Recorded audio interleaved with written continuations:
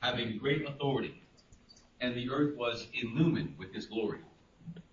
And he cried out with a mighty voice, saying, Fallen, fallen is Babylon the Great. She has become a dwelling place of demons, and a prison of every unclean spirit, and a prison of every unclean and hateful bird. For all the nations have drunk the wine of her passion, of her immorality. And the kings of the earth have committed acts of immorality with her. And the merchants of the earth have become rich by the wealth of her sensuality. I heard another voice from heaven saying, Come out of her, my people, so that you will not participate in her sins and receive of her plagues. For her sins have piled up as high as heaven, and God has remembered her iniquities. This is the word of the Lord. May God add a blessing to the reading of it. Now to the preaching of his word, let us pray. Gracious Father, Son, and Holy Spirit, be with us now as we consider this wonderful command, this gracious and loving command from you to come out of Babylon and enter into Zion. Help us, Lord. Give us minds that understand, hearts that believe, hands and feet that obey. Be gracious to us, Lord, we pray. I decrease that you may increase, be glorified in Christ, and we pray. Amen. Please be seated, brothers and sisters.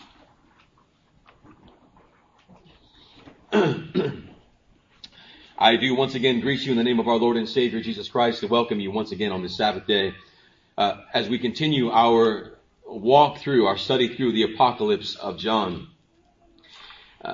In the beginning of the 17th chapter, the angel declares that he had been given the right to reveal the judgment of the great harlot. Revelation 17 verse 1, the angel says, Come here, and I will show you the judgment of the great harlot, who sits on many waters, with whom the kings of the earth committed acts of immorality, and those who dwell on the earth were made drunk with the wine of her immorality. In the 17th chapter, John was given a glimpse into the judgment of the harlot and the victory of the Lamb, Christ the Lord. In the 18th chapter, there's another angel now who reveals an enlarged vision of the harlot's judgment and the reaction of those who were drunk with her wine to her judgment. In the midst of this enlarged vision, a voice from heaven comes forth. It is the voice of God. And he commands his people this: Come out of her, my people, so that you will not participate in her sins and receive her plagues.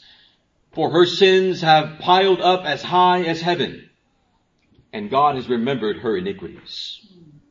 Saints, this morning with God's help, we will consider the command from God.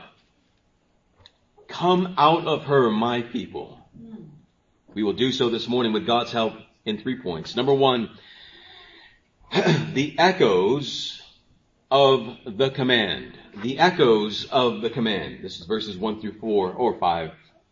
In verse 1, John again is given the vision of another angel. Before we get into the command, let's at least sit on this, who this angel is. This angel, has a description that is distinct from all the other angels that John has seen for the most part thus far. Maybe I could say it that way. The description of this angel seems to indicate that he is not only distinct from the other angels, but that he is altogether greater than the other angels. Verse 1, this angel is coming down. He is descending from heaven. He has great authority, and the earth is illumined with his glory. It's illuminated with his glory. Now, that seems rather wonderful for just another angel. The angel descends from heaven the way Christ will descend from heaven. And when he descends, he possesses great authority and also bright brilliance. So much so that it illuminates the entire earth. I don't know of anyone who fits that description other than the Lord Jesus Christ. Although not certain, the description of the angel It pairs well with Christ, doesn't it? The description of the angel's descent, his great authority, his glory that fills the earth indicates that this is Christ. Revelation chapter 10, remember that John saw another angel. This also was a distinct angel.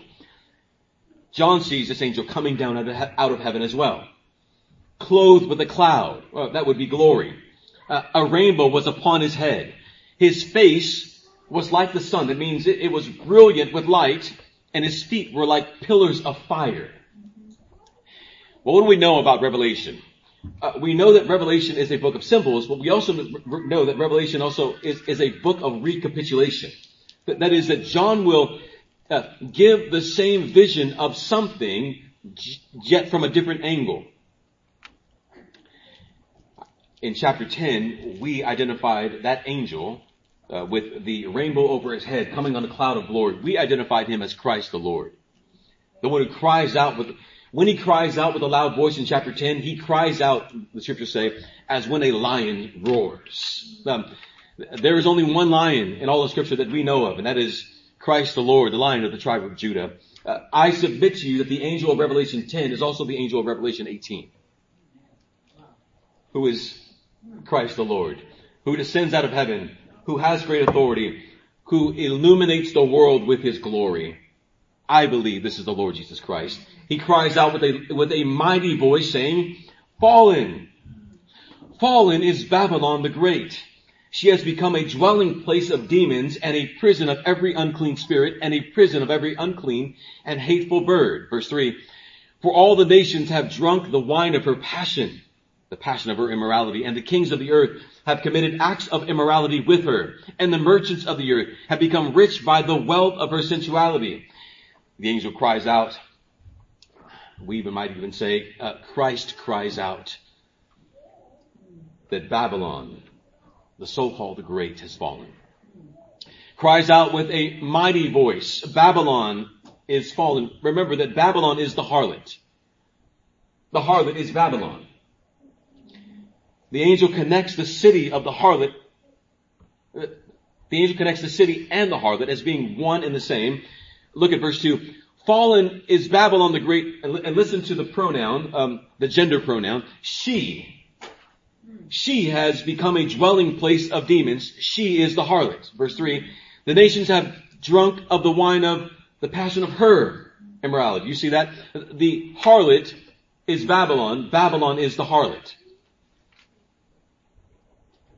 In Revelation 17, Babylon certainly falls. The pronouncement of the fall of Babylon is this: even though it seems like she stands today, she will most certainly fall.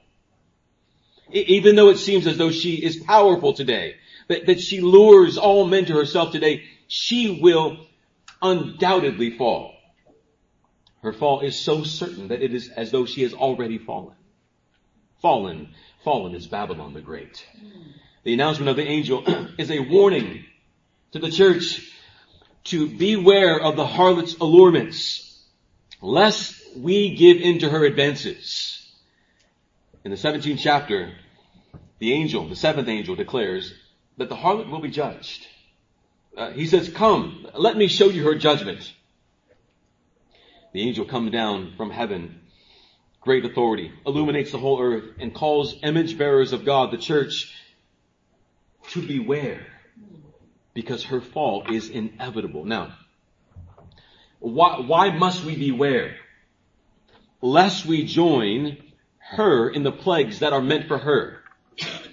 If we join her in the plagues that are meant for her, then we also are a part of her. The warning to the church is to beware of her allurements. It's the warning. John believes that God's eternal disposition towards sin in the future will be the same as it has been in the past. Let me hopefully slowly bring this out.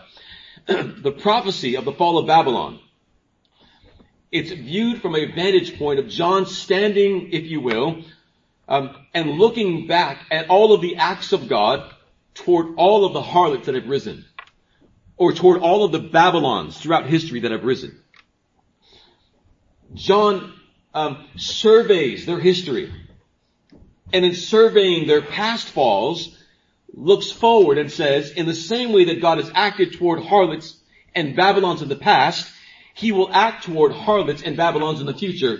How has he acted toward them in the past? He's caused them to fall. And he's caused them to not just fall, he's caused them to greatly fall. He's caused them to be judged for their sin. John says, in the same way that God has acted in the past, he will act in the future. All Babylons, from past, present, and future, they will fall. Revelation chapter 17, the angel, as we talked about last week, he mocks the beast. The beast that you saw was and is not, and is about to come up out of the abyss, to go down to destruction. The ones that in the past have gone down, the ones that presently are will go down, and the one in the future will ultimately go down to her final destruction. Every Babylon that has risen falls. Every harlot will be judged. And we, saints, we must not be a part of her when she does. Think of the world in the days of Noah. The world in the days of Noah was a type of Babylon. It was a harlot that lured fallen man away with her sensuality to the point that the thoughts of all men in Noah's day were only evil all the time. And God brought down Babylon, that harlot, with a worldwide flood. We might think of Egypt, that once great power that enslaved the people of God for over 400 years until God sent the prophet Moses to say to the people, come out of her, lest you be judged with her. And God brought down Egypt through the judgment of the Red Sea. Each time that Babylons have risen in the past, God brought them down always in defeat. In verse 5, the voice from heaven says, her sins have piled up, listen to that phrasing, have piled up as high as heaven. And God has remembered her iniquities. It's subtle. Let me say that when I was studying through chapter 18, there's a lot of echoes going on here. There's a lot of things from the Old Testament that are being recalled. I think that one of the things that John may be alluding to, though, especially with this phrase, is the Tower of Babel and its eventual fall. You're familiar with this event, aren't you? In Genesis chapter 11, the people of the earth unite with one language led by Nimrod, the first king of Babylon. They gather for one purpose. They say in Genesis 11, come, listen to this word, let us, this phrasing, come let us make bricks and burn them thoroughly. And they used brick for stone and they used tar for mortar. And they said, listen to this one, come let us build for ourselves a great city and a tower whose top will reach into heaven. John says their sins have piled as high as heaven. Those at Babel are saying, let's build a tower as high as heaven. And let us, once more, 3 times, make for ourselves a name. Otherwise, we will be scattered abroad over the face of the whole earth. Nimrod's name means, come, let us rebel. And he leads the people of Babel into a rebellion against God. Now, for those of you who have read through the Tower of Babel and you go, what exactly is the sin here? There's a united people. They're all doing something together. The rebels mock the language of God. I wonder if you noticed that. In Genesis chapter 1, there is a phrase that God uses when he creates man in his own image. Do you know what that phrase is? Let us. When God begins to make man for his own glory, to build, as it were, a kingdom, a tower, which is his people, when he begins to build his people for his glory, build his kingdom, the phrase is, come let us. And now here is fallen man. Fallen man with a depraved mind, depraved heart, saying together, come let us build. And what are they building? They are building a tower, a monument that exalts their own name. Let us make a name for ourselves, they say. They mock God, not only twice, but 3 times, come let us. They say, verse 4, let us build for ourselves a city, a tower, whose top will reach into heaven. Let us make a name for ourselves. Listen to this also, and I hope that you catch. Otherwise, we will be scattered abroad over the face of the whole earth. That's an interesting phrase. We'll get to that in a moment. Let's build a tower as high as heaven. Let's make a name for ourselves. Let us, the language is intentional, build something that rivals the throne of God. Let's build something just as high as his throne. The rebels of Babel sought to build a monument to the glory of man. Man has been made for the glory of God. Man instead said, let's build something for our own glory. The language that I used back in Genesis was, it's a zygote. We might think of tower being Space Needle. It actually looks more like a pyramid. Large, wide, heavy base. Let's build a tower for our own glory. I think that John might have in mind Tower of Babel. Their sins have piled as high as heaven. It was the intention of those who built Babel to build as high as heaven. Their aim was also an aim of building something that could withstand, listen to this, future judgment. What is their concern? Well, their goal is to build for their glory, but also in the midst of their building, it's to build so that they won't be scattered across the whole face of the earth. Where would that phrase even come from? Let us build so that we're not scattered over the entire world. Where would they get the idea? It comes from something that happened just a few generations, not centuries really, a few generations. Like great grandma told me about this. That there was a worldwide flood, and when that happened, bodies went everywhere. They were scattered over the entire world. So the people at Babel were saying, let's build something that could withstand another judgment, lest we be like the bodies that are all over the entire world who suffered under judgment. They're trying to preserve themselves. They're almost daring God. Try that again.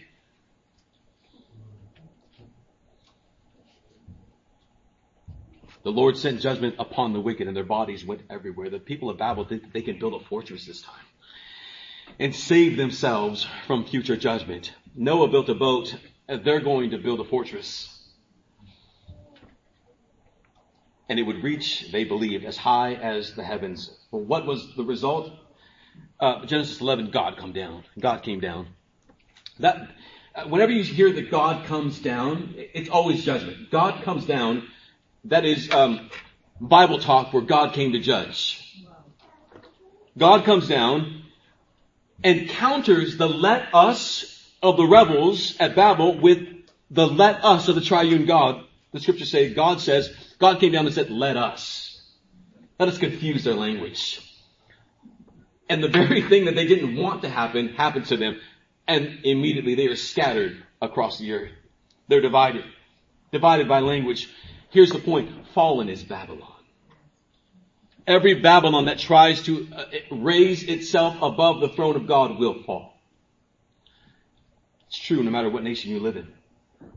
The allurements of the harlot will always be brought down. Babylon will always fall. Now, notice also in Revelation the demonic and unclean things that live in Babylon. My son right now is reading through the Pilgrim's Progress. And he's in a portion right now where a little Christian is working his way through Vanity Fair. I said to him last night, is Vanity Fair a good place? No. It's a very, very bad place. Vanity Fair is the world. It's the world in which we live in. The world in which we live in has every unclean spirit, every unclean and hateful bird, things that are restricted by God, they are in Babylon. And we are to abstain from her. All vile things live in Babylon. But they don't appear to be that way on the surface. On the surface, they appear to be clothed in purple, scarlet, adorned with gold and precious stones and pearls. But within her is a cup full of abominations and unclean things. Within her cup, her golden cup, is poison. She looks wonderful on the outside, but she is full of poison. She offers her cups to the nations. And they don't just drink, they get drunk with her passion. They get drunk with her immorality. They don't just sip, as I said last week, they are drunk with her immorality. And who drinks? Kings and merchants. Those who have power, those who have authority, those who have influence, all people the wicked at least, they are enjoying themselves, being drunk on the prosperity of Babylon. And as the church looks on, here now is the warning from God. Number 2, point 2. Come out of her. Come out of her. Verse 4. I heard a voice from heaven saying, come out of her, my people, so that you will not participate in her sin and receive of her plagues. Because of the sin of Babylon, just like past Babylons, God will judge the wicked. We know that God is righteous and holy. This is why he will judge. He will not allow sin nor the sinful deeds of men to endure forever. But before the final judgment, as we are living, at least physically, in Babylon, the call from God to his church is for her, the church, to come out of Babylon. To not be lured in by the harlot. Come out of her, my people, he says. It's a command, saints. Not a suggestion. That is rang repeatedly true throughout the whole of Scriptures. Let's go back to Noah. Before God judged the world through the worldwide flood, God called Noah to come out of Babylon by building an ark and then entering it, that which God has designed. It was a way of coming out by going in. For 100 years, or nearly 100 years, Noah called the people of his day to come out of Babylon. Come out of her. Escape the coming judgment. Trust in Christ so that you will not participate in the judgment that is being reserved for the harlot. Escape the coming judgment. Come out of her. Abram, before he was Abraham, the father of many nations, was called to come out of his country, to leave Ur of the Chaldeans. It was a call for Abram to come out of Babylon, to leave her, to leave his house, his country, his people. And that through him, God would build a people, a nation. And that through him, his offspring would be blessed. The nations would be blessed. The call to come out of Babylon applies to the people of God for all ages who live in a world that is opposed to God, opposed to exalting God alone, opposed to pursuing obedience and holiness. God's call to you, his people, is to come out of Babylon. Now, I think there's another example that John may have uppermost in his mind. And I think it is of that of Lot, and God's command for Lot and his family to come out of Sodom and Gomorrah, lest they share in the plagues that God would pour down on them. You remember the story, don't you? In Genesis 19, the Lord sends an angel to warn Lot and his family of the coming judgment that would fall on Sodom and Gomorrah. Here's what the angel says in Genesis chapter 19:15. Up, get out of this place, for the Lord will destroy the city. Come out of her, my people, lest you share in her plagues. They were to escape the coming judgment. They were to escape the plagues that were going to fall. And we might, if an angel appears to you and says, Anthony, you need to go now. I'm going to judge Bakersfield. I doubt that Anthony would say, I'll sleep. I'll wake up at 6 and we'll leave bright and early. I would imagine that Brother Anthony and all of us might immediately get up and go. We might go as far away from this city as we can get. We might imagine that Lot, when he was approached by these angels, got up and got as far away from Sodom and Gomorrah as he could get. The scripture says that the angel commanded Lot, up, take your wife, your 2 daughters, get out of here, or you will be swept away in the punishment of the city. And Lot got up and ran away. Verse 16, but he hesitated. Another version says, but he lingered. And rather than immediately escaping Babylon, who is a harlot, and the judgment that would fall on her, Lot lingers, he hesitates. Why are you lingering?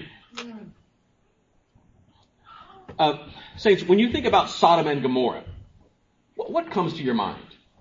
Pause, right? What do you think it looked like? Let's start with that.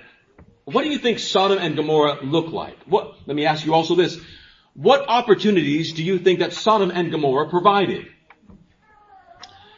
Well, let me tell you what I thought of Sodom and Gomorrah before I talk through the book of Genesis. I imagined Sodom and Gomorrah to be a desolate place. Almost deserted. A remote kind of place. I imagined, before I preached through Genesis, I imagined Sodom and Gomorrah to be a rampant city full of debauchery with little or no opportunity for a man to prosper there, that only sin dwelled there.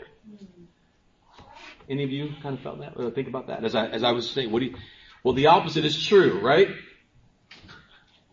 In Genesis chapter 13, Abram realized that the time had come for he and his nephew Lot to separate. He calls him to overlook the land. And when he does, he says to him, like Mr. Miyagi said to Daniel's son, choose. Choose. Sorry. Choose where you and your family would settle. Lot surveys the land. Genesis chapter 13 and verse 10. Lot lifts up his eyes and saw the valleys of the Jordan. And what does he see? That it was well watered everywhere. This was before the scriptures say the Lord destroyed Sodom and Gomorrah. He says that when he surveys the area of Sodom and Gomorrah, it looks like the garden of the Lord, which is the Garden of Eden. Moses even goes further and says, like the land of Egypt as you go up to Zoar, which was a plush and green land full of water. When Lot surveys the land, his eyes are drawn to the place, listen to this, where the natural eye would naturally be drawn to. That means if you and I were standing with Abram and Abram said, choose, right? Our eyes would naturally be drawn to the place that is most green and most well watered. So you can't blame Lot for looking at good land and saying, that looks like a good place to go. Here's the only thing that we should blame Lot for. It's right next to, not in, but right next to Sodom and Gomorrah. It is close enough to Sodom and Gomorrah that he might as well be in it. What was the area of Sodom and Gomorrah like? It was well watered. It was a land that was comparable to the Garden of Eden. It was a beautiful place, not desolate, not deserted. Not only this, but because of the type of land that it was, and because of the water that was near, it was a land perfect for commerce and exchange. Which means it was the perfect place for cattle to thrive, for people to come and trade. It no doubt drew the attention not just of Lot, but many in that area. So that Sodom and Gomorrah was a thriving kind of garden metropolis. The harlot will always lure men away with what they naturally want. It's no wonder why Lot lingered, isn't it? Get up and go, Lot lingers. You must escape now, Lot hesitates. The scriptures say that his righteous soul was vexed while he lived in Sodom. But when it came time for him to leave, he lingered. He may not have agreed with the rampant sin that was taking place in Sodom, but he greatly benefited from the money of the righteous. Lot was there because he was prospering. He may not have agreed with their lifestyle and sin, but as long as they were padding his pocket, he found it hard to leave. The angel says to Lot, flee to the mountains. And Lot's response was, if I go there, disaster is going to overtake me and I'm going to die. You're going to die if you stay. But Lot goes, but if I go to the mountains, I'm going to die. And the angel is saying, but if you stay, you're going to die. So Lot makes a compromise. He says, let me go to this town. It's just outside of Sodom and Gomorrah, but it's close enough. Listen to this. It's close enough so that he could still make a living there. If I go to the mountains, I'm going to die.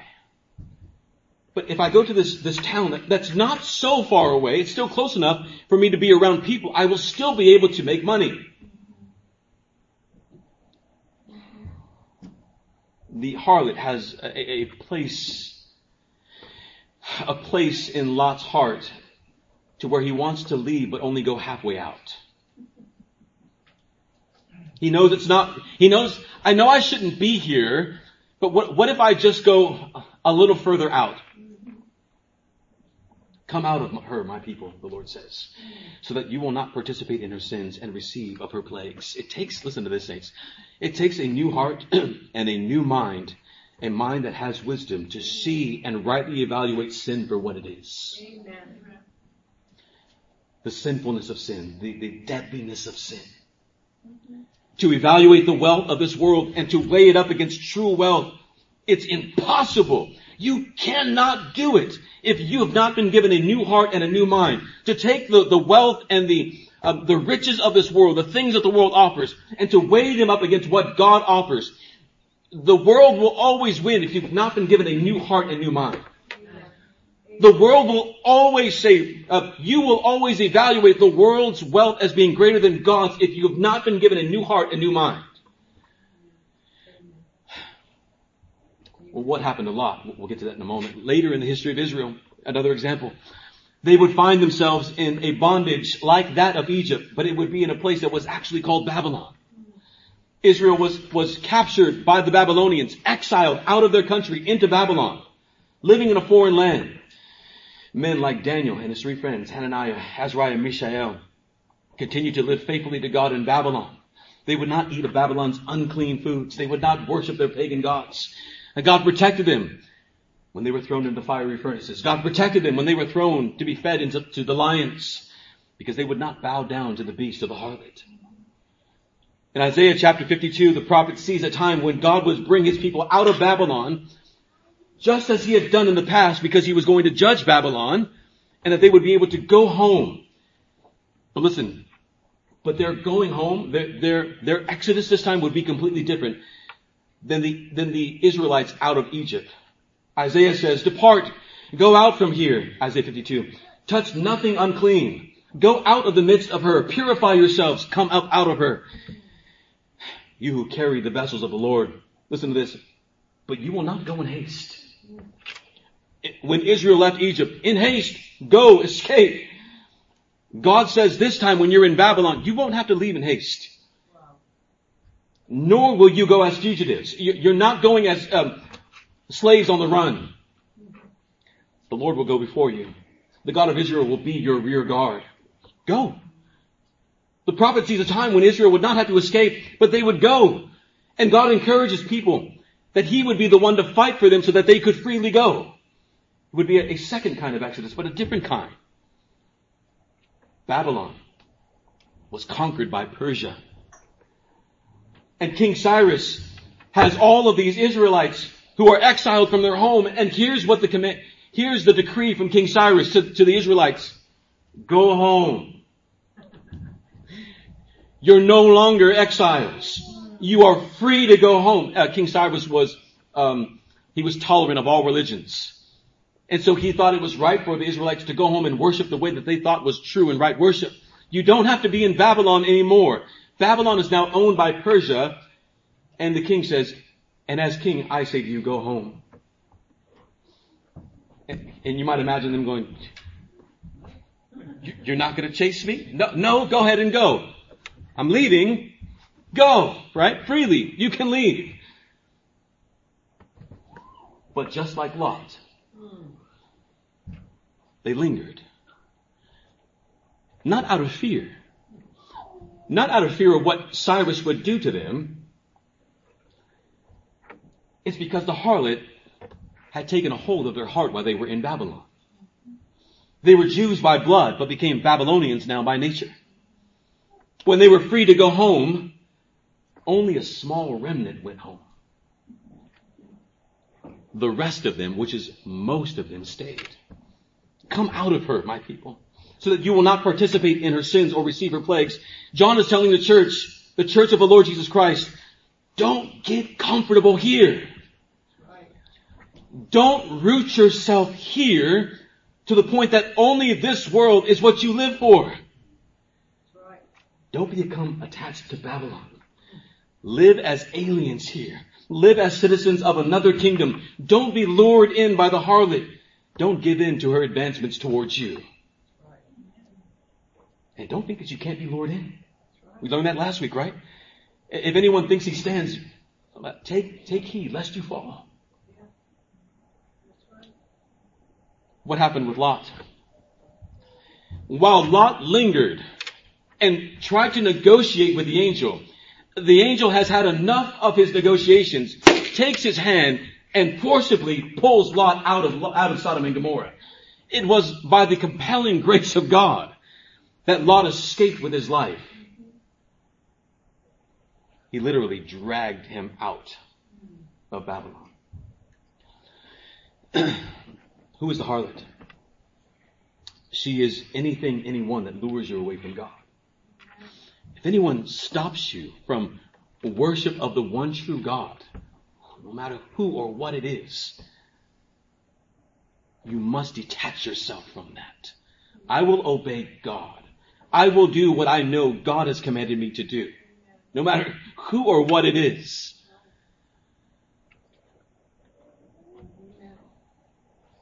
God is warning the church before the final day. Come out of her, my people, before it's too late. I'm probably going to do this next week. And don't look back. Remember Lot's wife.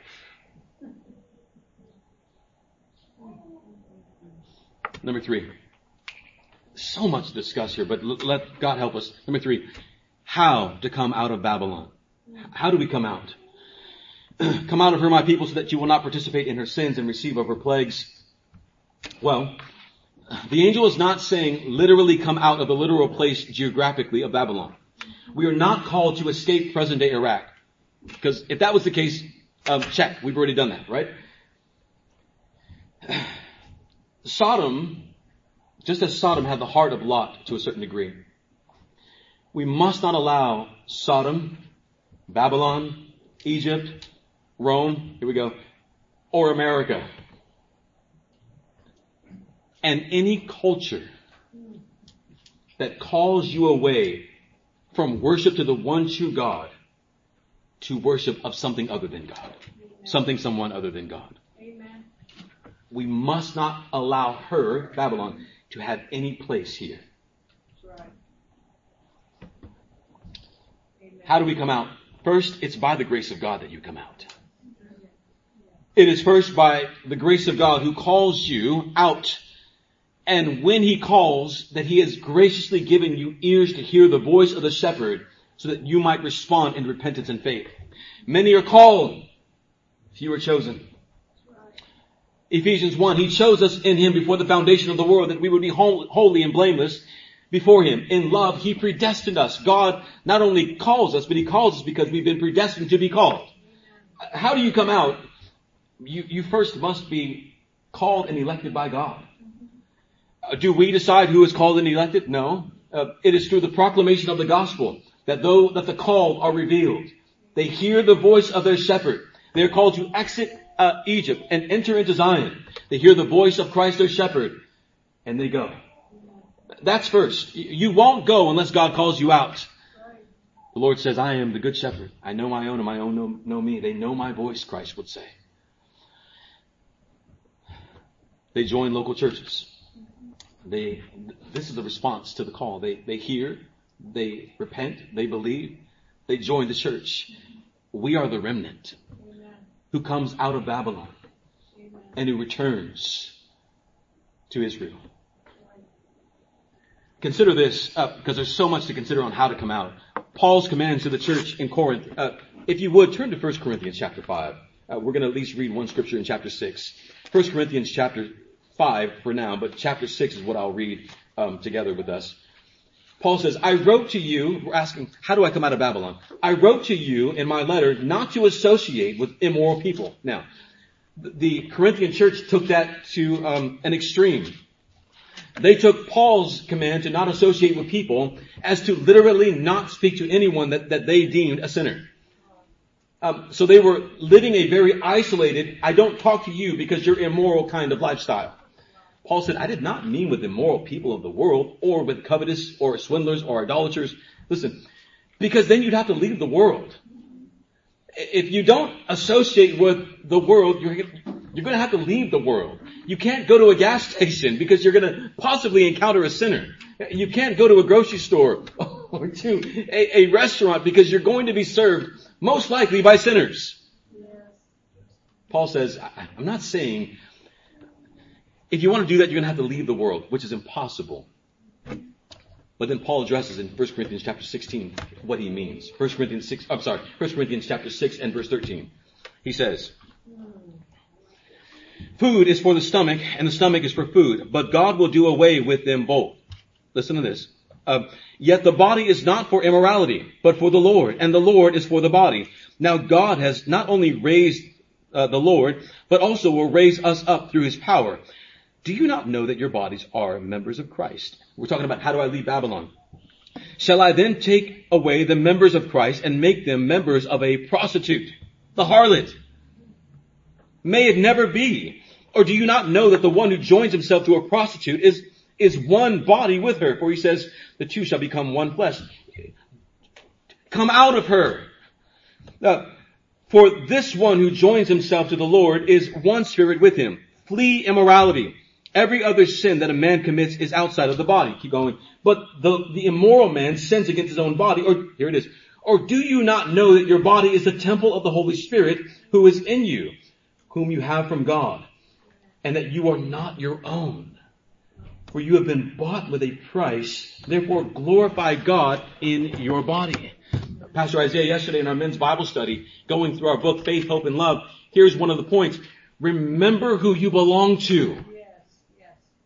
If you have heard the gospel, you've believed it, you've placed your faith in God, you've repented of your sin, you've turned to Christ, it means that you've been predestined. It means that you're called. It means that you're answering the call. Therefore, you belong to Christ. And if you belong to Christ, remember who you belong to. Therefore, come out of her, my people, lest you be judged with her.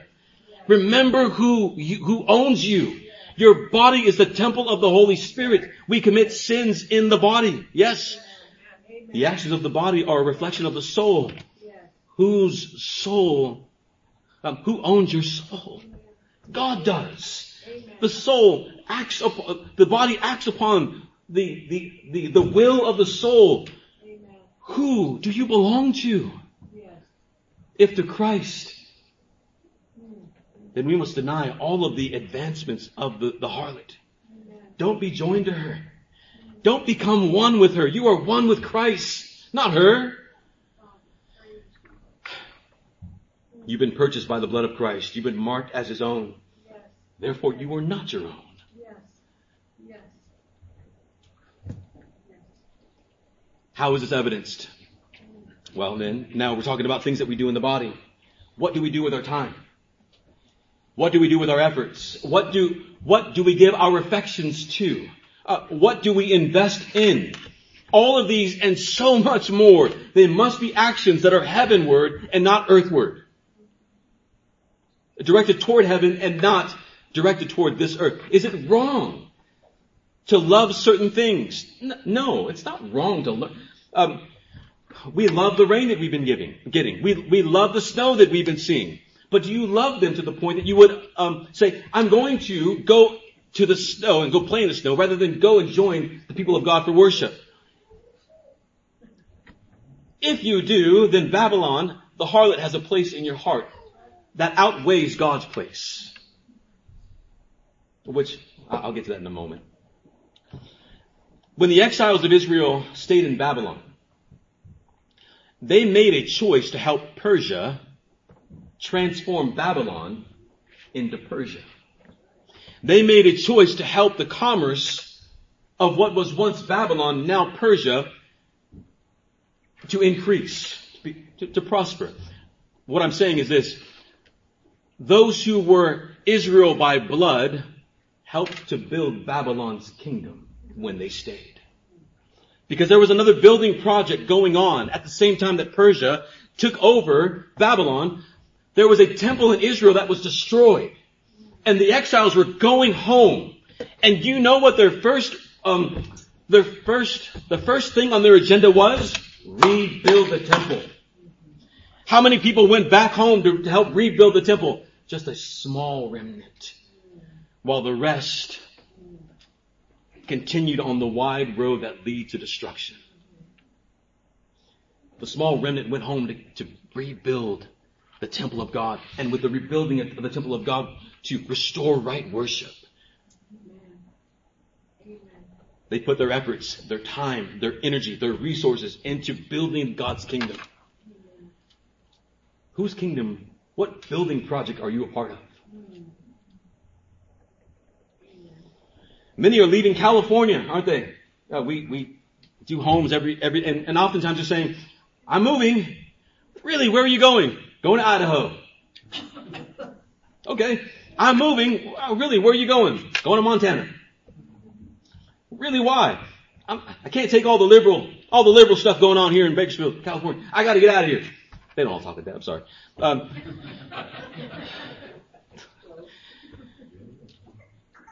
There's no place to run or hide from wickedness. That's right.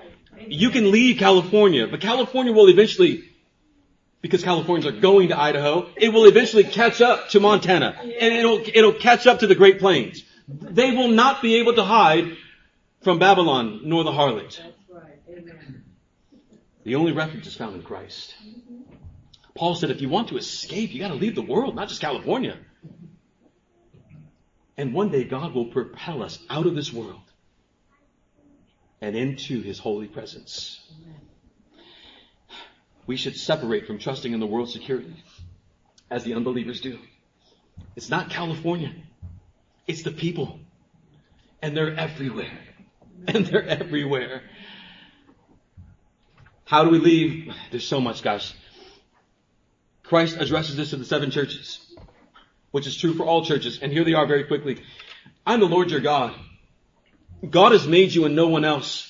God alone is worthy of worship, and devotion to any other God is sin against God. Don't do it. That's how you come out.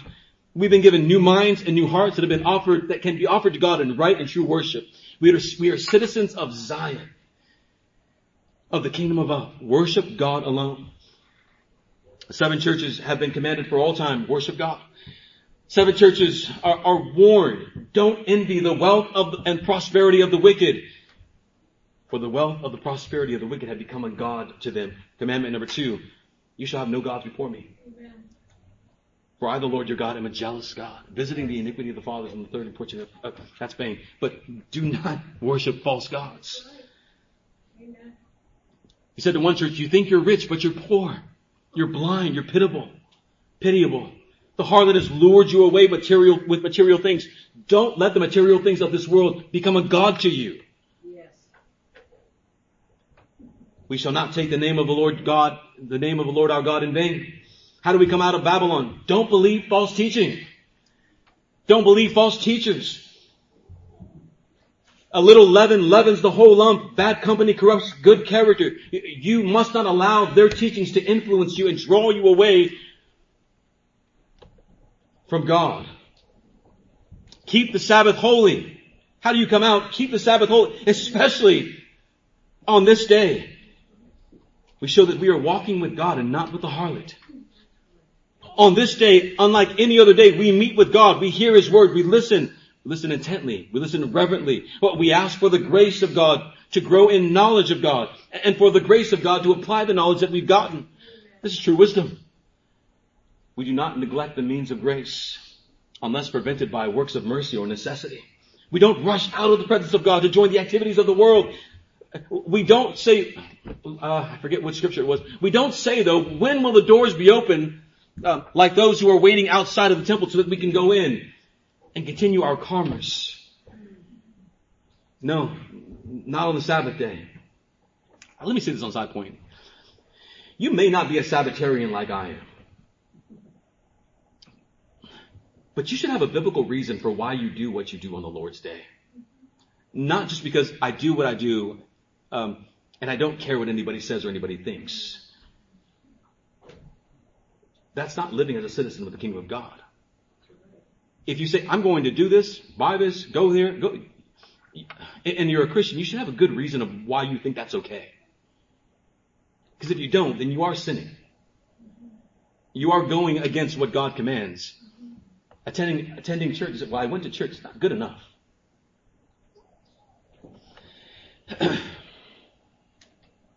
On this day, we are conformed to Christ, unlike any other day.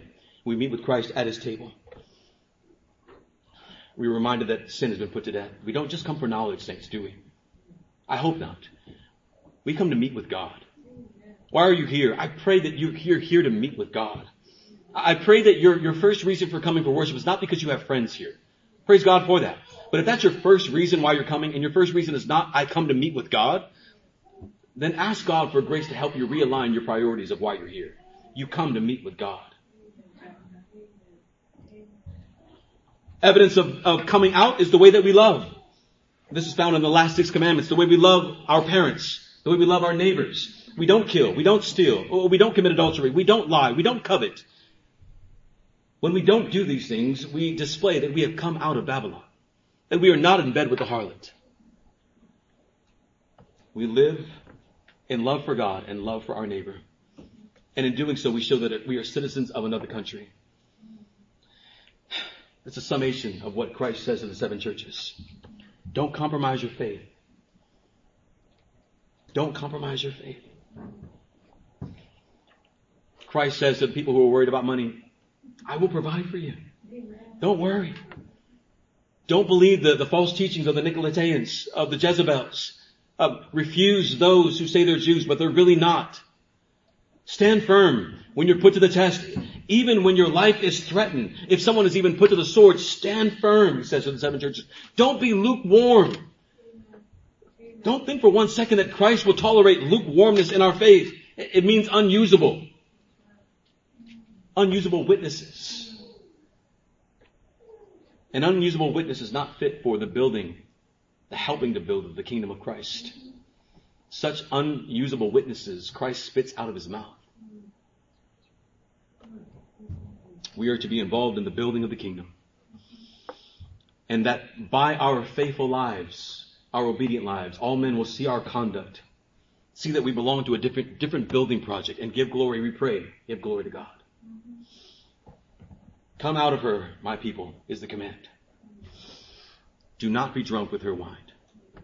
Saints, I pray that this was helpful in some sense, and there's a lot more that can be said. These are just highlight points of much more that could be said. But let's take heed to the command. Let us not give the harlot one inch of our heart. Amen. Amen. Let's learn from Lot.